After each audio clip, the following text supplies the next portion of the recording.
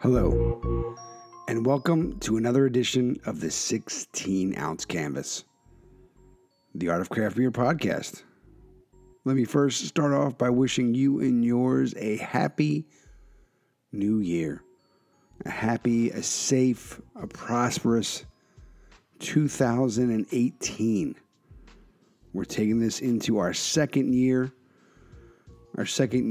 but we've only been doing it for about 9 months, about 8-9 months, maybe 6, definitely more than 5, but yeah, we're doing good. But this is episode number 42, folks, 42. This week's episode, we're featuring Bay Area artist, Mr. Graphic Phantom, Beyond the Ale, Nick Fullmer. You may have learned of Nick through the Doodle or Die competition we did back. Competition because no one really won. We're all winners. But we learned of Nick because he's just kind of a man of many breweries, a very robust portfolio of the artists that we've spoken with and featured here at the 16-ounce canvas. I would say that Nick's portfolio touches on the most breweries. He has, Cellar Maker, Noble, he's done work for Monkish, Bike Dog, and the list kind of goes on and on and on. And we're going to get into that. That's one of his part of his style, part of his story. And it was really great to talk to him. I think that to hear where things were, to learn how important art is to him in his life is really great. And really just was a story we've been looking forward to sharing with everybody for a while. So it's really kind of a good one. Like I said, he's done work with Good Beer Company, Three Weavers, Revision, Faction, where he got his start, Bottle Logic, Pizza Port, and the list goes on and on and on. So we definitely are going to miss some, so we apologize for that. We will keep trying to plug away at all of them. But Nick's got a laundry list, and he was happy to sit down with us. He self-admittedly admits that he is a tough person to track down, and I can confirm that. But sometimes it is worth the wait, and I like when that happens. So I think that each week here at the 16-ounce canvas, we do our best to introduce you to the artists, designers, illustrators from around the world. That's right, folks, worldwide, who help bring your favorite beers and breweries to life. And so this is a great example of that. Great story of hard work, passion, love of art, super humble, as our good friend says, stay humble. And, Nick's a great example of that. So we really had it was a pleasure. Really enjoyed speaking with Nick. His stories were really positive. He name drops in the most complimentary and thankful way you can do it. He realizes, who helped him get where he is today, and he doesn't take any of that for granted. So it's a really great story. If you want to learn more about Nick, you can go to his website, graphicphantom.com. You can also follow him on the Instagram at beyondtheale. No, it's not .com. Beyond the Ale on the Instagram. IG, you can also find us at the 16-ounce canvas, 16OZ canvas on Twitter, Facebook, and Instagram. And you can find us on 16ozcanvas.com. You can stream, listen to the episodes there, or on iTunes, Stitcher, Google Play, wherever you get your podcast on, we should be there for you. So if you're checking us out via the podcast world, do us a small, itsy-bitsy favor. Leave us a review, leave us a rating. Helps get the word out. And 2018 is going to be even bigger and better. And it's all because of you. And we thank you. We thank you. We thank you. But without further ado, let's get into it. Let's do this. Episode number 42. Nick Fullmer, Graphic Phantom, Beyond the Ale, 16-ounce canvas, the Art of Craft Beer podcast. Enjoy. Hello, and welcome to another edition of the 16-ounce canvas, the Art of Craft Beer podcast. Very excited to have tracked down the one and only Nick Fullmer joining us from the left coast, checking in via Cali. So I want to thank you, Nick. Like I said, we've been playing tag for a while, and we're both finally the stars have aligned, so to speak. So I appreciate you making the time to join us here today. Hey, my pleasure to be here. I'm generally really hard to track down, so congratulations is awarded to you. Nice. Yeah, we definitely are persistent to a fault at times. So we definitely it's easy. We make ourselves available, and we'll see where it goes. But like I said, yeah, thank you for joining us. We came to learn to Nick. Well, actually, you work with so many different great breweries and have done some amazing work. It's just hard to limit you to one. You probably can't even fit them on one hand. You're doing so many different projects. Noble, Monkish, Three Weavers. Your name came out when we spoke with Jake over at Cellar Maker, City Beer, and so just kind of the list goes on and on. So, tip of the cap to you, my friend. Well, thank you very much. I think I'm in the mid-20s for the number of breweries and bars that I've worked with so far. That's a good number to have. That number keeps growing. So you're like a full case now. So that's great. Yeah. Now I guess we'll take a step back, and I think it'll probably bring us to that. But just kind of, we're like I said before, we want to learn about Nick as an artist, and we really enjoy everything we see. You can check out Nick's website, graphicphantom.com. Also, follow along via Instagram. Beyond the Ale. Really was just kind of really blown away. Some of the great sketches and doodles that you did as part of the 16-ounce Doodle or Die. So some of those were really, really impressive. It was just really nice, especially knowing how busy you are. That I think you did almost all of them. So it was really cool to see that. Well, thank you. I know I did every single one because I wanted to make sure that I didn't leave any out. I've always liked the Doodle or Die project. I think it was maybe 2 years that I did it, possibly 3. I found out about it through the Against the Grain artist, Robbie, I believe his name is. Yeah, Robbie Davis. Yeah, that's how we. Yeah. It was kind of we had spoken and he mentioned it and I loved it, and so I kind of just nicely said, hey, because he had said when I interviewed him, I really want to do it again. So I said, hey, like let us know. We'd love to kind of push it out there, and so yeah, that was awesome. So I'm glad that came full circle. Yeah, a few years ago, I was feeling a little stagnant creativity-wise, and I had always appreciated his work. We had kind of talked a little bit back and forth, and I decided, even though I was really, really busy, that I would kind of tackle it. And it was really opening for me. As I said, maybe 2-3 years ago, they were things I wouldn't normally draw. Having a really short time frame in which to do them was kind of stressful in a good way. And everything that came out of that was just stuff I was really proud of. And honestly, a lot of the stuff I did that year ended up being used in projects for the next maybe year and a half. I had places contact me and say, hey, we really love this drawing. Does anybody own it?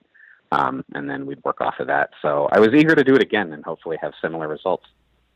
Yeah, they were great. They're some of my favorite ones. I mean, the pizza, the one that's like the pizza donut eclipse was hilarious, and just self-servingly, got to Robbie and I picked some of the words. We didn't want it to be self-promoting, but we put in 16 ounce in there, and so the 16 different ounces was always great. And so yeah, and I was just drawn to your stuff. I think from your I think that's how I really found you, was some of your coffee cup art. So I always dig that too. So yeah, I really appreciate you making the time today. So we'll see what we can learn here and kind of go from there. Awesome. So Nick, how did you kind of, just take us back, like, the Nick story, the elevator pitch, like how did you get into art, drawing? What's the, where'd it come into your life? I have always loved to draw. I can't really remember a point at which I didn't. So when I was younger, pretty much I like to do some original art, but a lot of it was like redrawing things that I enjoyed in different situations. I know when I was like in junior high, I did a lot of like drawing Bart Simpson as various comic book characters, and stuff like that. At the time I wasn't quite confident enough to do my own stuff, but kind of kept up with it. Never went to school for it. Worked a bevy of terrible retail jobs over the years: Blockbuster, Wells Fargo, Macy's, the list goes on. But always drawing in my spare time, always liked it. Just something that meant a lot to me. It's always been really therapeutic, whether or not it had been something I got paid for. I needed to have it around. Kind of just a childhood of Tim Burton, Calvin and Hobbes, Far Side, weird comics and cartoons, kind of all lumped together. Well, those are some good lumps to be a part of. Yeah, Calvin and Hobbes is one. My youngest son, well before he probably should have found it, discovered Calvin and Hobbes at a pretty early age, and so we got the call from daycare saying that he hates my wife Susan, and so they thought that he was being really aggressive and angry. That he sent, he was making her Valentine and said, I hate Susan, and I had to actually bring in the Calvin and Hobbes book to explain to them that no, he was just mimicking Calvin hates Susie, and so that was an interesting child moment.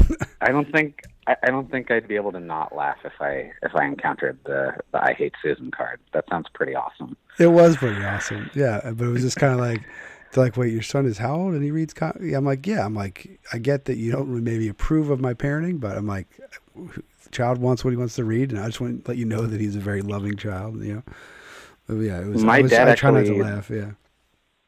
That was when I was growing up, that's what my dad read to me as a bedtime story was Calvin and Hobbes. As a young kid, it was Calvin and Hobbes or Hitchhiker's Guide to the Galaxy.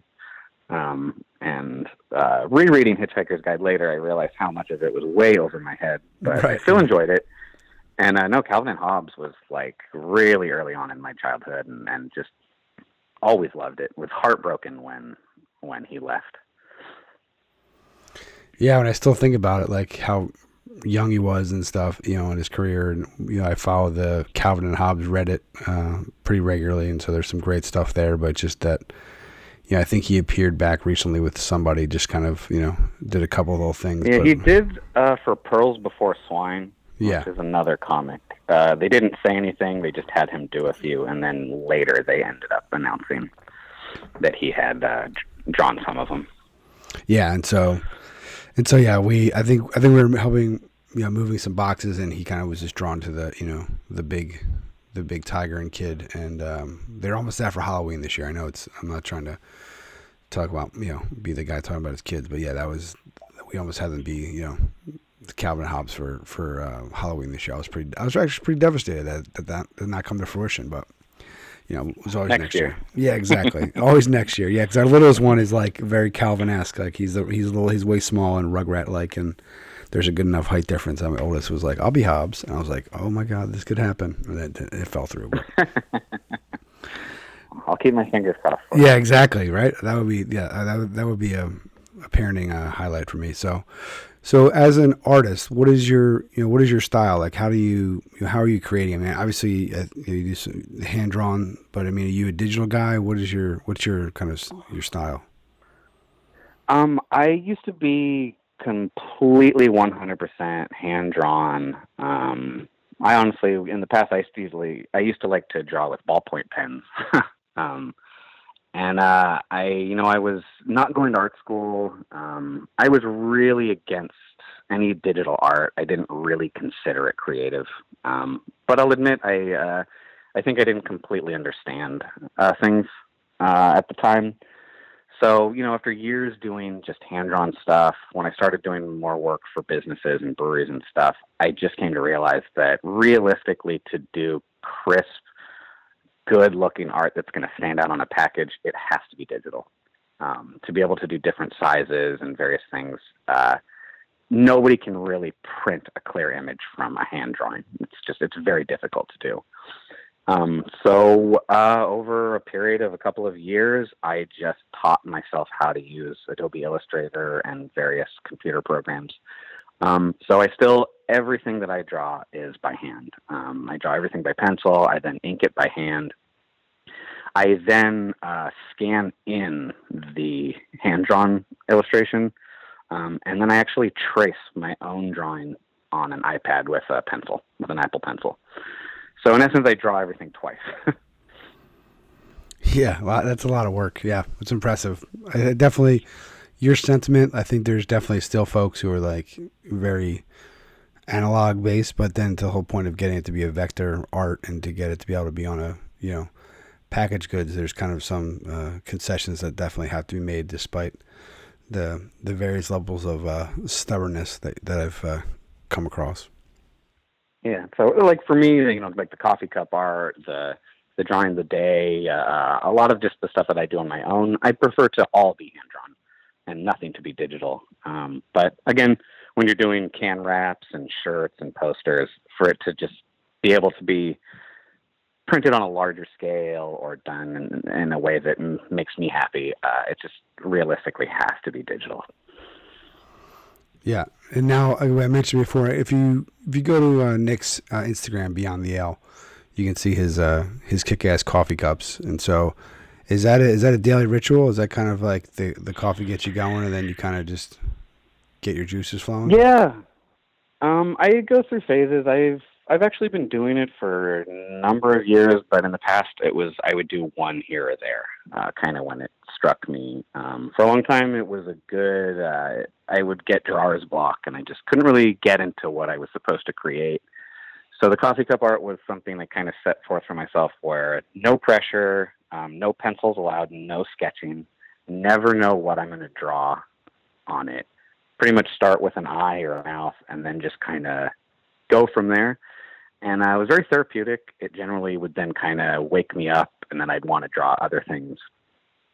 And then I think probably about a year ago, honestly, I went through a mildly rough patch personally that really kind of put a damper on my ability to create art that I was happy with.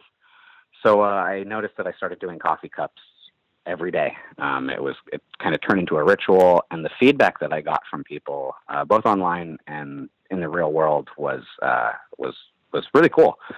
Most people I ran into, if they had anything to say, they were like, "Dude, these coffee cups are just amazing." I had a couple people who had actually said that they really spoke to them and made them feel things, and it's like, "Oh, well, that's more than I anticipated, but cool." And I just kept doing it. I haven't been doing it for a little while now, but that's only because during the holidays, all coffee places switched to either red or dark colored cups, and It's a logistical. I can't really draw on them. It's a logistical So reason. Yeah. So once we get back to January, I think they'll probably come back, and then I'll get back into that every day. Now, was the coffee shops aware? Like, did they know? It seems like, yeah. Yeah, it's Pete's Coffee, which is now a chain. But when I was a kid, they were a local place in Berkeley, where I'm from. The original pizzas there, they were actually really against franchising or getting any bigger. Starbucks was actually founded and started, I believe, by ex-Pete's employees who were frustrated that they didn't want to expand into a larger company. I believe that Mr. Pete died probably about a decade ago now. And since then, as it's gotten more corporate, they've now expanded into a larger corporation. I think they're kind of all over the West Coast now. But for me, they're always kind of my local place. And during the holidays, they go with dark brown cups or red cups. And I tried drawing on them, and it just doesn't come out. That's great. And the irony of them going to start Starbucks. So that's pretty amazing. Yeah, they're not wanting to be big and corporate. Irony Coffee coming soon to a town near you. Now having kind of having all those shitty jobs and whatnot, how did you kind of crack into the beer industry? Because like I said, I mean, you said over 20. I mean, there's some really strong, really like the labels that you've done are just really well known. You're some great breweries, and really, you're definitely synonymous with kind of definitely a large amount of these breweries labels and works. So I mean, that's really interesting to me. Well, thank you for the kind words. Really, right place at the right time would be most of it, and then probably second to that is the overwhelmingly positive and I don't know what word to use, open community of craft beer. Craft beer is populated by all of these people who are doing what they love. It's creative. They're making something out of nothing. And their livelihood is based on making enough money to survive. Yet these places that are really competition for shelf space, for getting people in the doors, is a family. You see all these collaborations, You see how all of these breweries interact, despite being in direct competition. For the most part, obviously, we have cease and desists and various things out there. But for the most part, particularly on a local level, these places are so wonderful about sharing their resources. And I benefited from that. I want to say, God, it's probably been about 4 years now. I had just moved to San Francisco, previously lived in Berkeley and Oakland, and was kind of getting my footing. At the time, I was actually between jobs, hoping to get something in art, but realistically, I'd actually given up on that a long time ago. I kind of thought of art as you either had to be the art department in a cubicle for a place you disliked, or you had to paint pictures of fruit. And I had become very frustrated with all of that and didn't really see it as a possibility for me. After being in San Francisco for maybe 2 or 3 weeks, my wife ended up having an appointment across town that she needed a ride to. And I was like, hey, I'll give you a ride. And I dropped her off. I ended up looking up on my phone, and 21st Amendment is right there, which is a brewery I had lots of their beer, but had never been to the brewery. And I went, what? I'm just going to hang out here, wait for her. And so, I'm going there. I'm kind of sitting around. I take out my sketchbook and I start drawing the tap handles that they have there just to pass the time. One of the bartenders came up and mentioned to me that she saw me drawing. She liked what I had done, and told me her and her husband were opening a brewery soon in Alameda, across the water, and that if I had the time, that they'd love to talk to me about doing art for them. I was absolutely excited. Couldn't believe that something like this was happening. A couple days later, ended up heading out to Alameda. I had drawn some things based on the brewery's name, Faction Brewing, that just kind of spoke to me. And I met with them. Claudia, who was the bartender who was there, we were kind of chatting, and she said, oh, my husband will be coming in shortly. And when he came in, it was Roger Davis. Here in Northern California in particular, but I would say throughout the brewing community, Roger Davis is somebody a lot of people know and respect. He's been brewing for decades. He's been at more places than I can count, making core beers for places that still use it to this day. And he decided to open his own brewery. Roger has a bit of a reputation as somebody who does not take any shit. He's very opinionated, and he will speak his mind, and possibly rubs some people the wrong way. So when Roger came in, I was immediately nervous.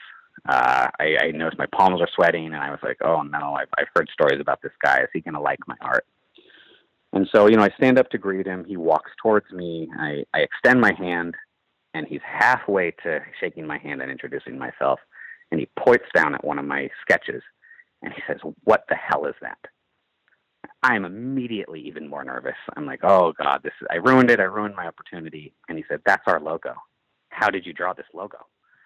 I told him I had heard the name from Claudia, just sketched some stuff up. And we ended up spending, I would say, the next 6 or 7 hours at his unopened brewery, drinking through his collection of beers I had never even been lucky enough to see with my own eyes.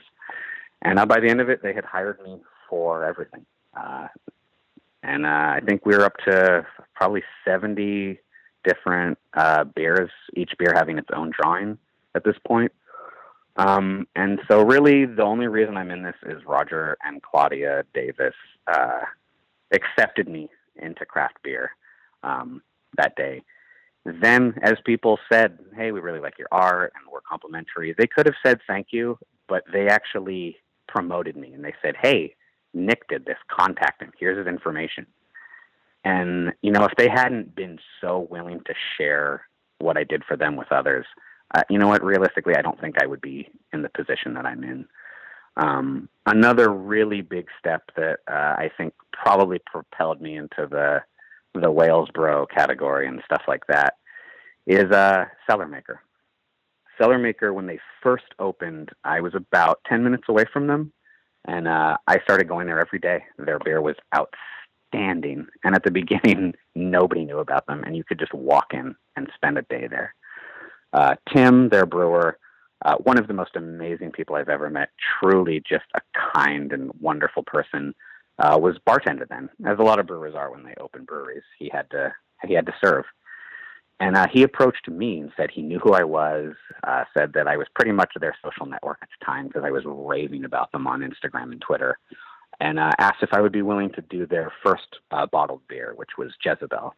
Sour beer, I want to say they did in 2013. Based on that one bottle, we got along really well, and I ended up doing a lot of their first series of beers, Coffee and Cigarettes, Are You Afraid of the Dank, Tiny Dankster. And with them being a brewery that deservedly ended up getting a lot of attention locally and nationally, a lot of people saw my art. Again, much like Faction, they were so generous about telling people who I was that it kind of just went from there. And now over the last few years, it's just gotten to a point where I'm lucky enough to get to work with a lot of different places and get to do a lot of different styles, which I would say is probably my dream. Wow. So that was a quick story. That's an awesome story. No, I think. Now, do you remember the appointment your wife had? I mean, that could really. It was an acupuncturist. So, and a lot of this, as much as I thanked all these other sources, she knows a lot of gratitude. She was the one who chose that place. She was actually the one who said I should go somewhere, and she actually told me to bring my sketchbook because at this point I was not comfortable drawing around other people. So without her kind of making those decisions, I wouldn't have ended up in that situation that I did. And it was wonderful. I was trying to draw professionally for about 15 years leading up to that. So, I meet a lot of people who say like, oh, what's your secret? Or how do you do it? And I always just say, just don't ever stop drawing. Ever. It might take a while. It might not take any time at all. But if you're always drawing, you're just increasing the chance that somebody will see it and somebody will want more from you. And, yeah.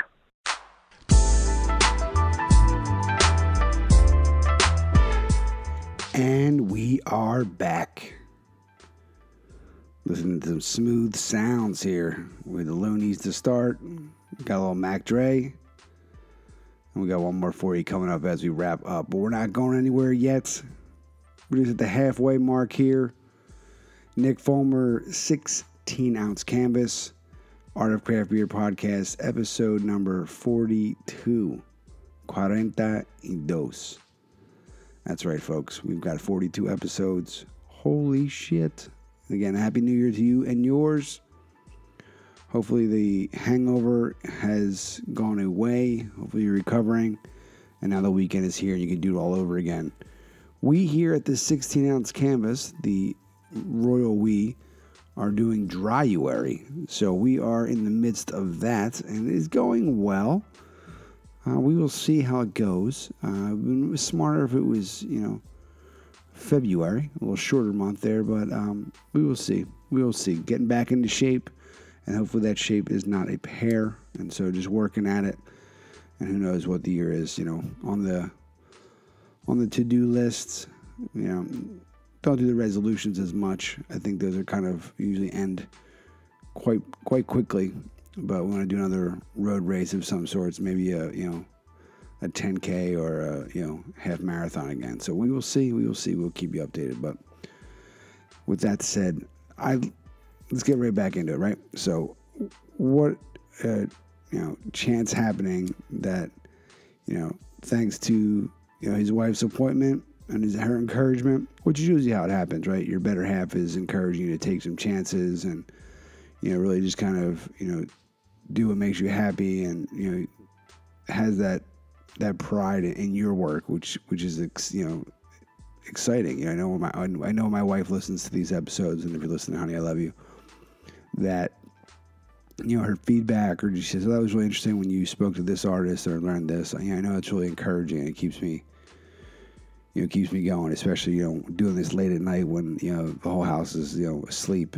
To keep grinding and working on it, just to have her approval and family and friends means a lot. So I think it's really great that Nick's wife encouraged him, and a choice meeting while he was at 21st Amendment, who has some great labels, and then to, end up being the guy for Faction and just kind of it, really exploding from there is just really a great story.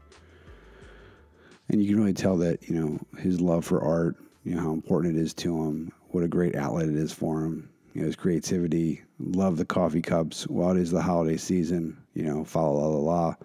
Looking forward to, the holiday season being over so Nick can get back to his, great coffee faces, and that's one of the things that drew me to him, pun intended, was those, different faces and what have you. So if you head on over to graphicphantom.com, you can see some of those, some stickers, some shirts, support the artists.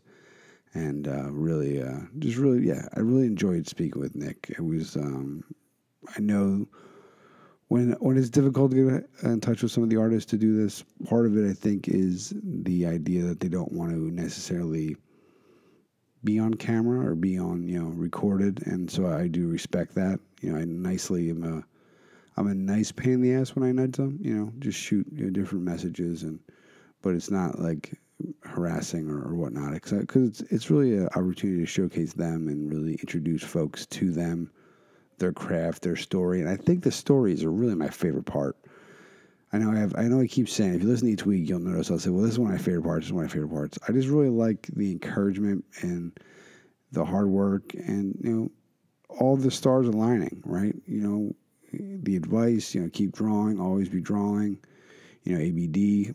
And I think that no matter what industry you're in, I think you can take away something from all these folks, because the artists that are making a career out of it, I mean, they're really the true entrepreneurs of the craft beer scene. They're really, grinding and really, pushing.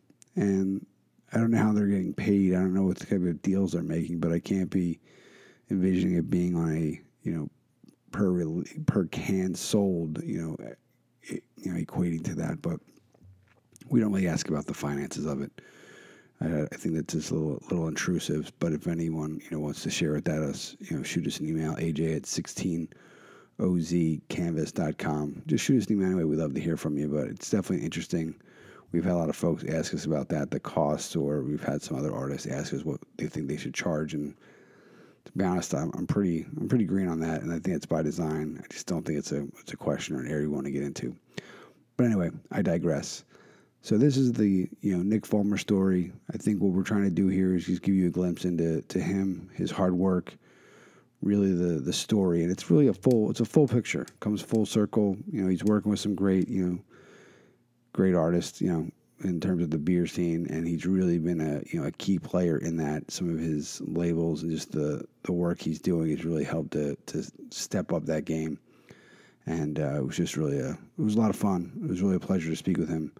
And it was one we thought was a perfect way to kick off 2018, because we are inspired by folks like Nick, the hard work, and keep pushing and trying to grow and expand. And so we thought, what better way to start 2018 with this success story, really positive.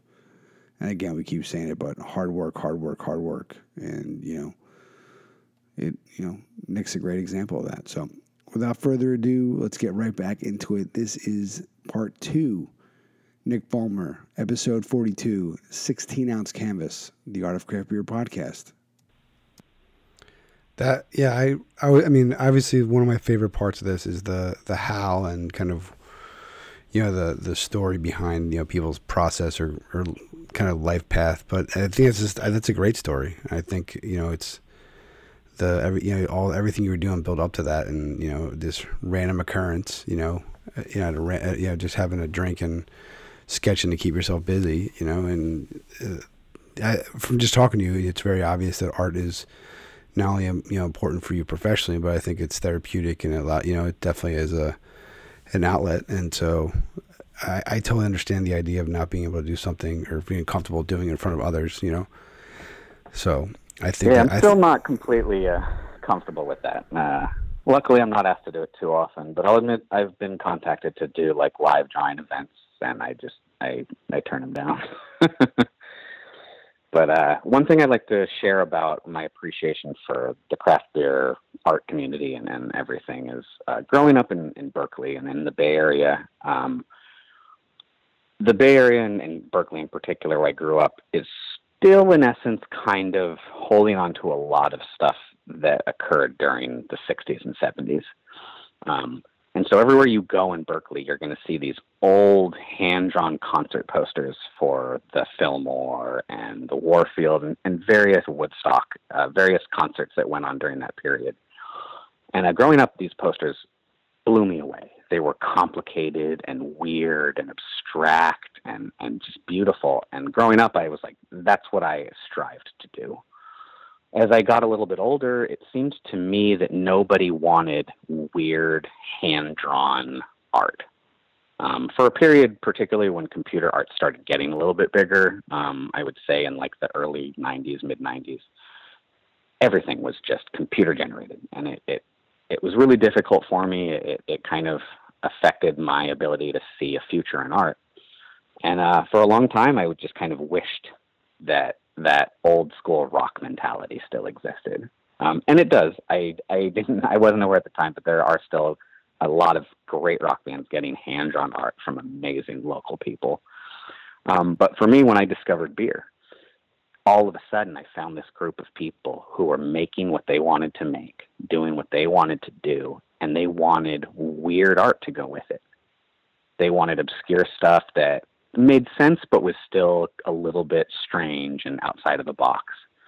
And I think I've heard other people say this since, but at the time I had this epiphany where I felt like craft beer was the new rock music. And this is back in probably 2014 that I felt this way. Not to say it's no longer that, but at that time I feel like craft beer was turning into this thing that rock and roll music turned into when the electric guitar was introduced. So in both cases, both in music and in craft beer, these new generation of creators were creating stuff that paid tribute and respected what came before it, but they were electrifying it. They were making it weird.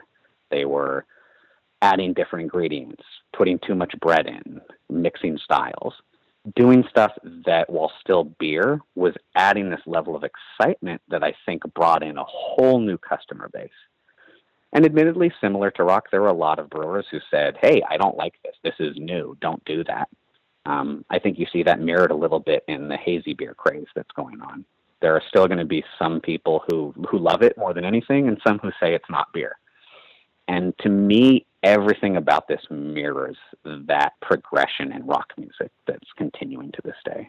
Amen, brother. Yeah, I agree. I mean, I come from music. Like, that's me. I can't play or anything, but I was a disc jockey, and I love it. I think even just you're saying the tip of the caps to the different musicians, or sometimes the puns and the styles. I mean, I have to say that probably the two and a half, we'll say, three most common things I've found are love of comic books, love of gig posters, and some of the artists that I've interviewed still do gig posters, which is amazing to me.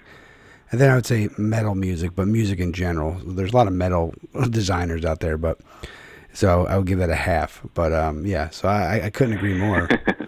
Because I'm not a metal guy. I'm trying though. I've gotten turned on a few things when I do the artist playlist and stuff like that. But yeah, it's really that's what really drew me into everything. That I tried to get into radio, and I could have gone to some more corporate stations, but I did my own show for like a decade, and it was because I could be like that 60s and 70s radio where if something new happened, right, you told somebody and you played it, and that was like you're propagating it out to the people. It wasn't like you know how to work a computer program, which kind of correlates to the analog versus the computer with what your the concerns are. Just to me, once I saw behind kind of the curtain of these big stations and I went to school for it, it just was a huge letdown. And so I definitely so that's why I got back into this. Yeah, no, there's everything's complicated.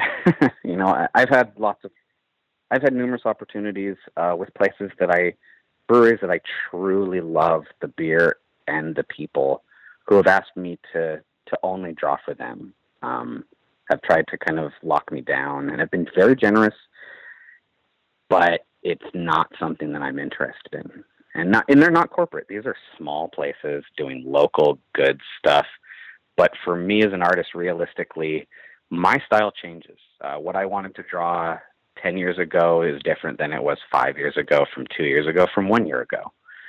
And for me, if I agree to work for one place for an extended period of time, I worry both that my art will suffer for how it makes me feel and what I enjoy doing, but I'm not going to give them as good art as I lose interest in it.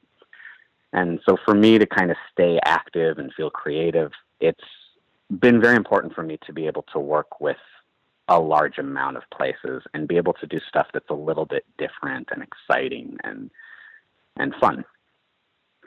Yeah, because you're like the ultimate like free spirit. Because like I said, you're doing so many different labels, and it's kind of that community out there. And yeah, I think some folks would like to hold on to Nick and say, well, he's our only guy. But I think to truly support, you as an artist, you have to kind of, I know there's some saying about a butterfly or something. You gotta let it free, you got free or something like that. But yeah. And admittedly, I've ruffled some feathers. I know there are places that I wished I worked with for a little bit longer. That I don't think they were upset, but I know places get to a point where they're like, "Oh, you draw for so many places. We want somebody who's just for us." And I respect that. I don't ever take it as something negative, but I know that. I think if I were willing to limit the number of places I worked for, I'd probably have done more work for some places that I really appreciated working with. Well, there, you said it. You said it on the record, Nick. So yeah, I think it takes a lot to, especially when we do these, the introspective look at things. And so, I think that to fully get you is to get, what your process, and it's not for everybody, right? It's not a one size fits all type of situation. So I think it works. What I always say is there's enough beer, there's enough art, there's enough music for everyone. So I don't think anybody should be hoarding it or taking it too seriously. There's enough to go around. Yeah. Now, with that said, with you doing these different projects, do you find it difficult to give each one of them their own kind of flavor or flair that stands out? So it's more that it's not just, oh, that's a Nick beer versus this is, Brewery A's beer and Brewery B's beer? Yeah, somewhat. It's been a process. I actually feel like early on I did a better job maybe of separating some of the styles. But I've always been really, really careful to make sure that despite being able to recognize that it was done by me, that hopefully there should never be any confusion as to what brewery is doing it. So for me, I've been lucky enough to actually work for breweries that already have an established logo or feel. And so it's kind of easy for me to do something that fits into their already existing and recognizable look, but by making it a little bit mine. When I did a little bit of art for Society Brewing in San Diego for a couple of years, just like shirts and stickers. And because they had this kind of old speakeasy kind of vintage mentality, bowler hats and silhouettes of all of their characters, it was really easy to do something that kind of played into that. Similarly, I was lucky enough to do one bottle for Sante Adarius. And for them, I'm generally everything thick, black outlines, comic book style. But that doesn't fit them. So the one label that I did for them, it was a little difficult for me, but no outlines, just color. And, that's something that I always try to do when I work for places to somehow still be recognizable as this place, but letting people know that, yes, it is a little bit different. Generally, when I meet with a brewery, I have a joke where I say I'm the brand breaker. And I go, I am going to make you a little angry, and I'm going to go a little off, but I promise you, people will know it's you. It's a good tagline. They're going to fit nice on the business card. Yeah, I love one of the ones I love because we talk a lot about using the aluminum can as as a the seventh color, depending on what the process is. But the gold crowlers that you did for Noble, I just think the fact that they're in gold are just so kick ass with the darkness, and so it's just one of my favorites. Just visually, it screams. You don't see gold cans anywhere, so that must have been a lot of fun. Well, thank you. I was, that was one I was particularly proud of. That design is very different from my normal stuff. There wasn't really any drawing involved. It was more just designing something that I thought would be pleasing. Admittedly, when I did that Crowler design, I was thinking, what, cans and bottles and all this stuff, you see it all over Instagram and everywhere, and people just showing it off, and it stands out. And to me, Crowlers it's almost like forgotten canvas. And, so working with Noble, who was already using gold Crowlers, but just kind of covering them up with a label, when they asked me to design a new one, I thought about it. And I was like, I want something that really shows off the Crowler itself, and do really minimal line work on it, have it something that pops. And I was really happy with the outcome. I'm actually fairly excited, based on how much they liked that. I'm going to be doing a series of Crowlers for Noble, where every couple months or so, we're going to completely redo it. And it's kind of going to be, they're allowing me to do pretty much whatever I want and really go outside of what is normally seen. One thing I have to do is I have to give a huge shout out to Highland Park Brewing for their recent Crowler design that just was amazing. It's just a bunch of like crude black and white sketches of cats, and I'm obsessed with it. And to me, I really like abstract, weird, loose stuff like that. And I'll admit there's not a lot of breweries that are willing to have stuff that loose. Yeah, I just pulled that up. Something I just really appreciate. Yeah.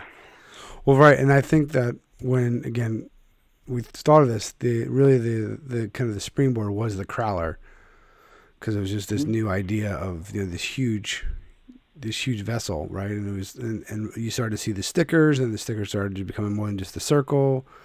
Originally folks were just writing on the oil cans, and so to me that's kind of like the founding father of the project. And so I definitely sticks out to me when you notice them, because I think I enjoy them much better. If I can get my hands on a couple Crowlers,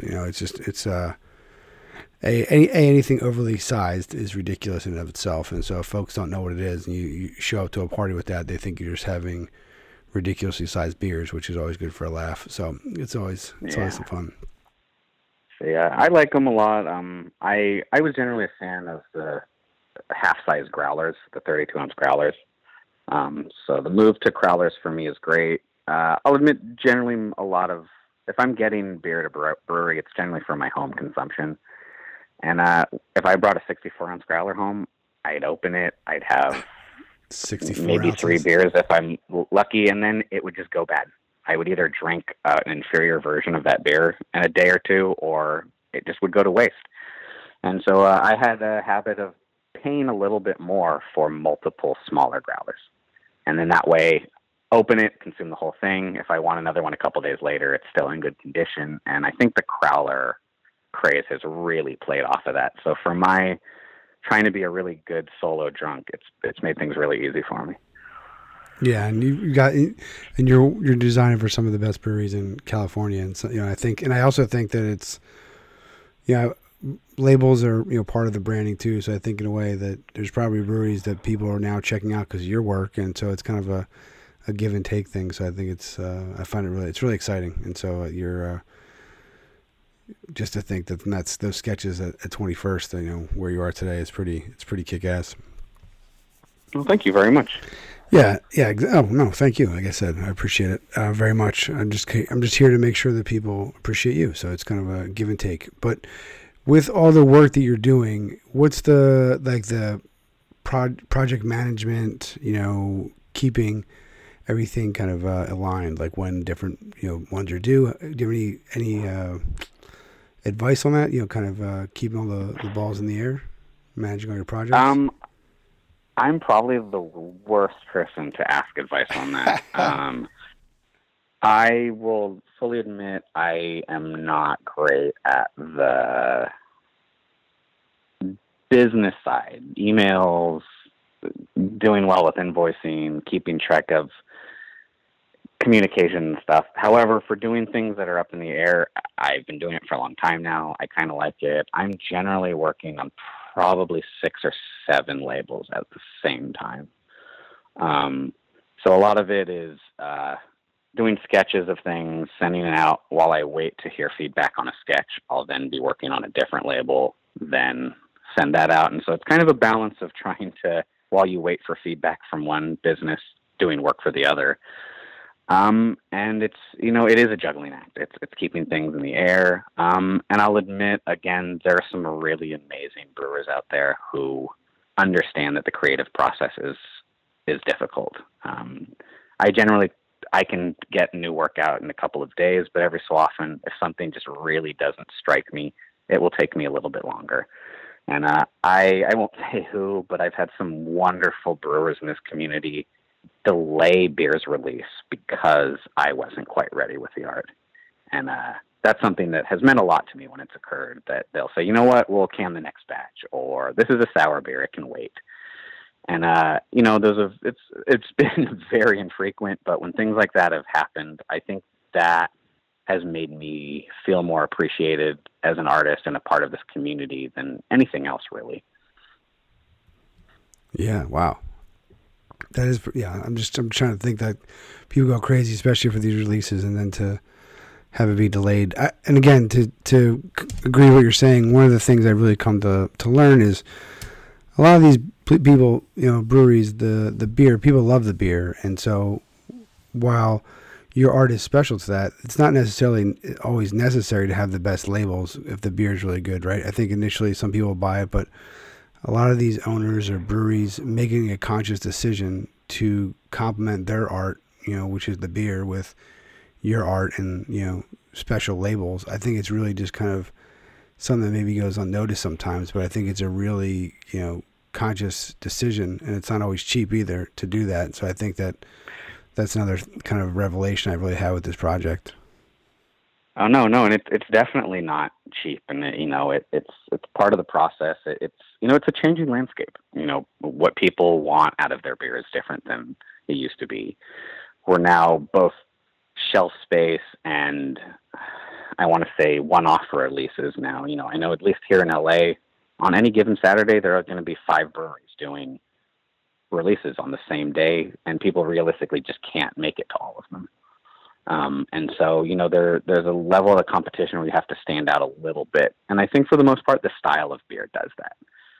But it doesn't hurt to have something that people see and are drawn to.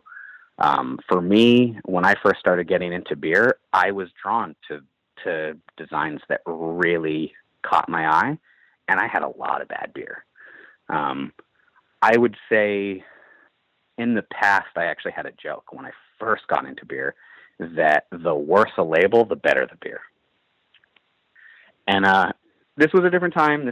And I want to say this is no slight against Sierra Nevada because they are beer gods. But that very simplistic, old school, like Sierra Nevada, Deschutes, you kind of have like a template. There's almost like a little vignette, and you just stamp something inside. That, for a very long time, is what was recognized as a good local beer. To have something that was heavily designed and clean and crisp, you had to have Budweiser money, Miller money.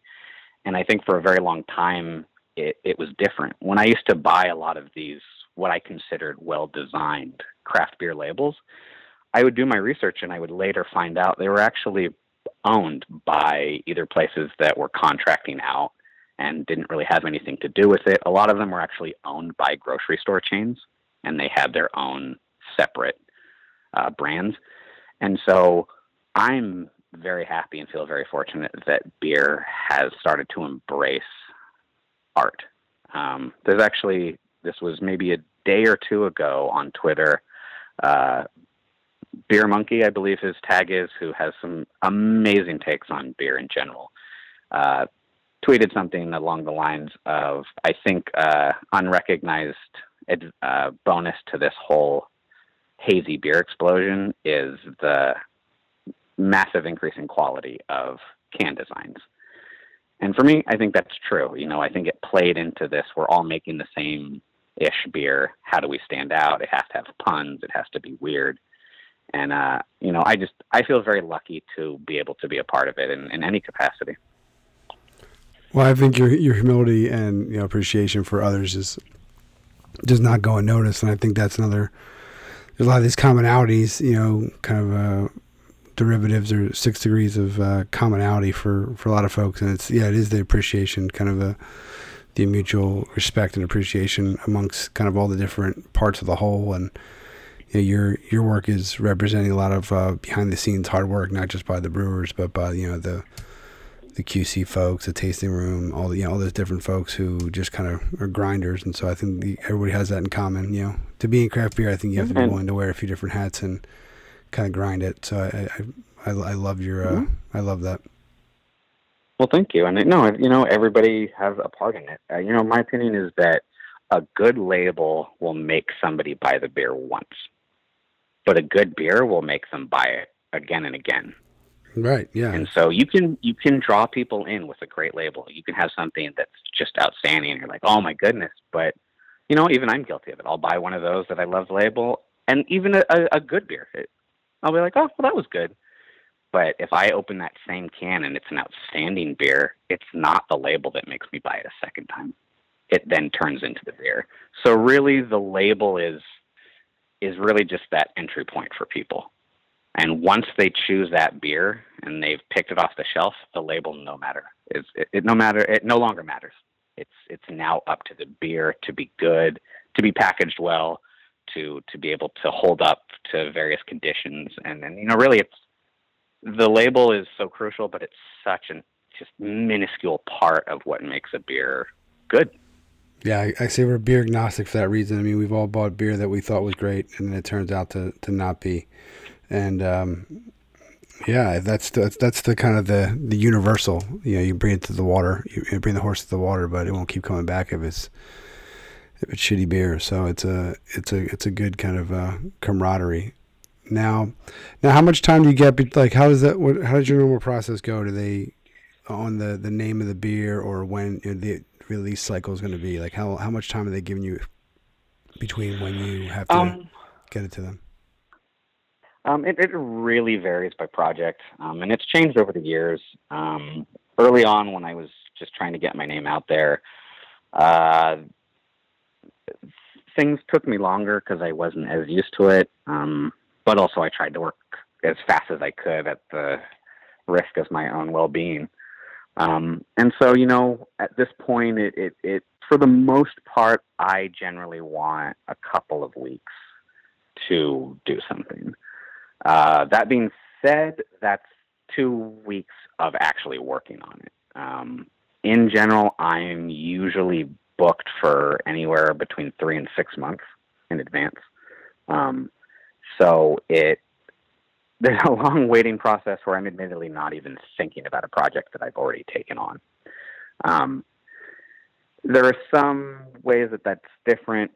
Clients that I've had for a long time, I am always willing to do something last second if they don't see it coming and I'm available. I'll admit there are some projects I'm given 4 months. There are some projects I'm given a week. I had a label recently that I had done that the beer was canceled. And they still had a canning, and there was still a canning schedule. So we needed a new label in 1 day.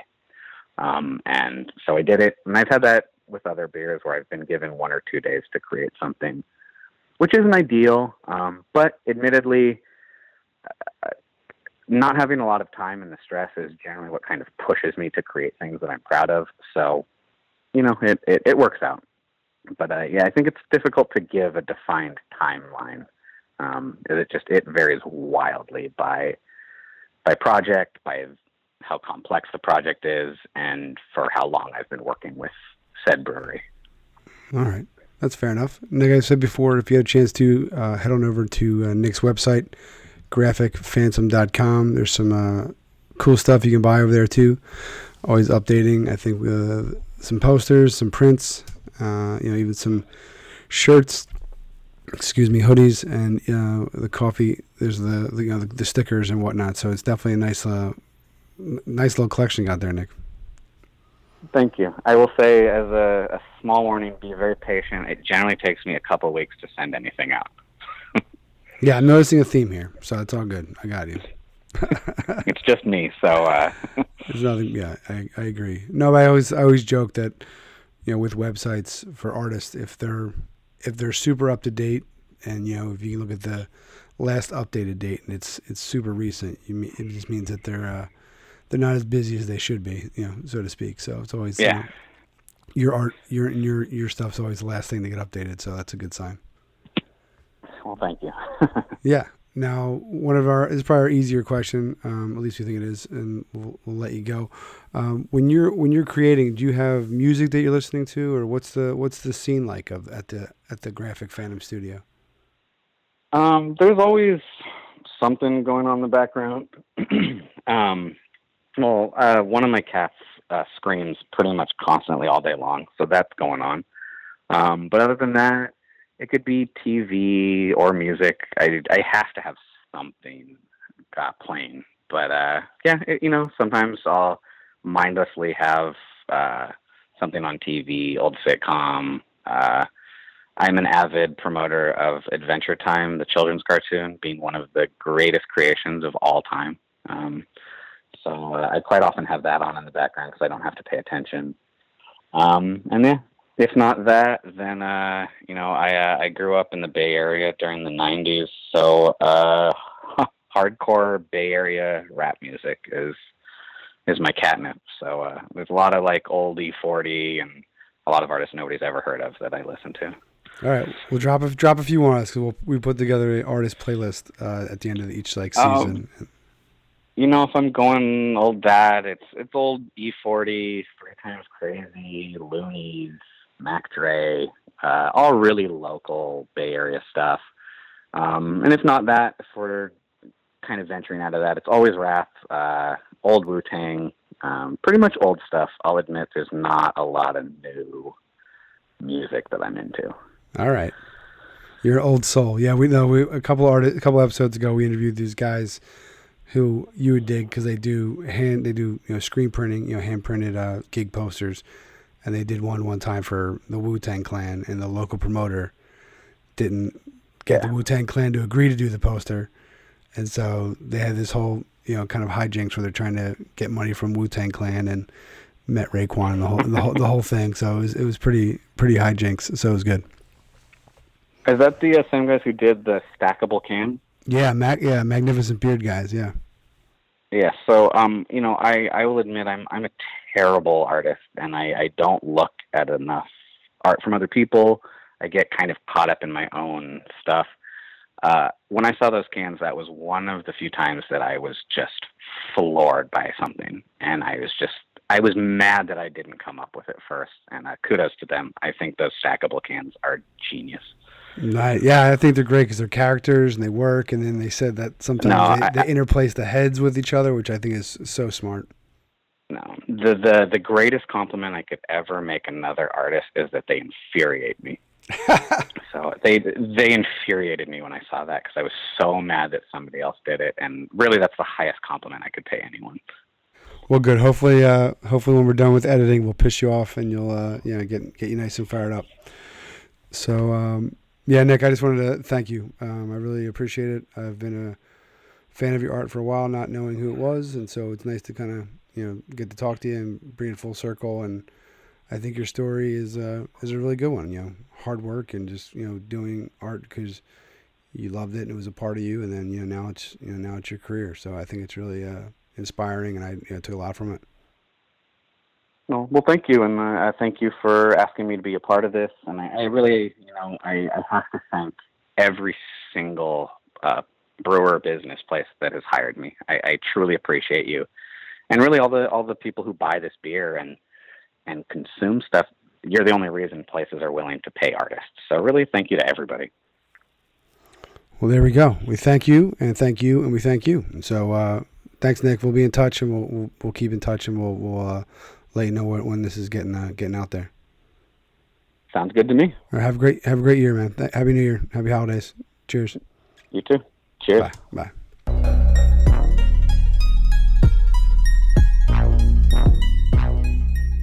Yes. There we have it, folks. The essential Nick Fullmer interview right here, 16-ounce canvas, kicking off 2018 in style with the man who is a grinder, hard worker, and he's humble. It's a great trifecta right there. Like I said, it was a real pleasure to get to talk to Nick, learn about how he, got into it, his appreciation for craft beer, all the folks that made it possible. Really, this advice on, folks, if you're doing it, whatever it is, keep just doing it. You never know. Keep at your craft, keep busy. And I just think it's really, I do sound like a broken record sometimes. I get hung up on certain themes, but I just think it's a great story. Everyone has a idea or something they want to do that they're really passionate about, and so to hear that he was trying to get into commercial drawing and design for years, and then finally this random meeting while he's just waiting, chauffeured his wife to acupuncture, and then boom, now he's been doing it. Like he said, he's his calendar or his projects, he's booked almost 6 months out. That's really impressive. So I think it just shows really the determination, just to stick with it. And it seems like there's some highs and lows with that. I don't think it's a cookie cutter storybook.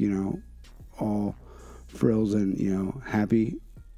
It's hard. When you have something you want to do, especially when it's something that's kind of a little more abstract, with art or design and drawing, things that aren't always tangible in terms of charging folks for them.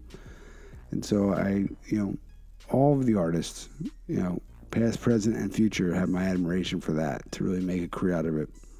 We love what we're doing here. This is not paying the bills. Maybe someday we'll have some sponsors, do an event, sell some merch.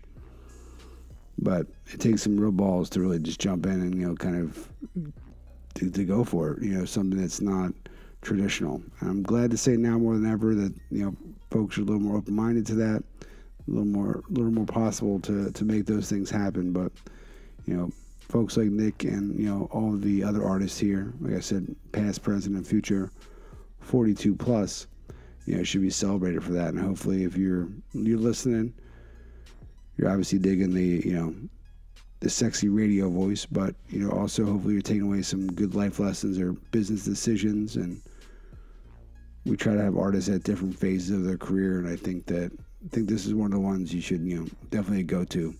So I want to thank Nick again. I want to thank you. Wish you and yours a happy new year. We will keep grinding. We will be announcing our next 12-pack next week. We've got everything locked down. We're going even further worldwide. We're going to stay local. We're going to go around town and in between. So get in touch. 16OZ is the hashtag wherever you're drawing, whatever you're doing. You're taking a picture of your beer. Drop that in there. We'll find it. We'll find the artist. We'll be in touch. 16ozcanvas.com is the website.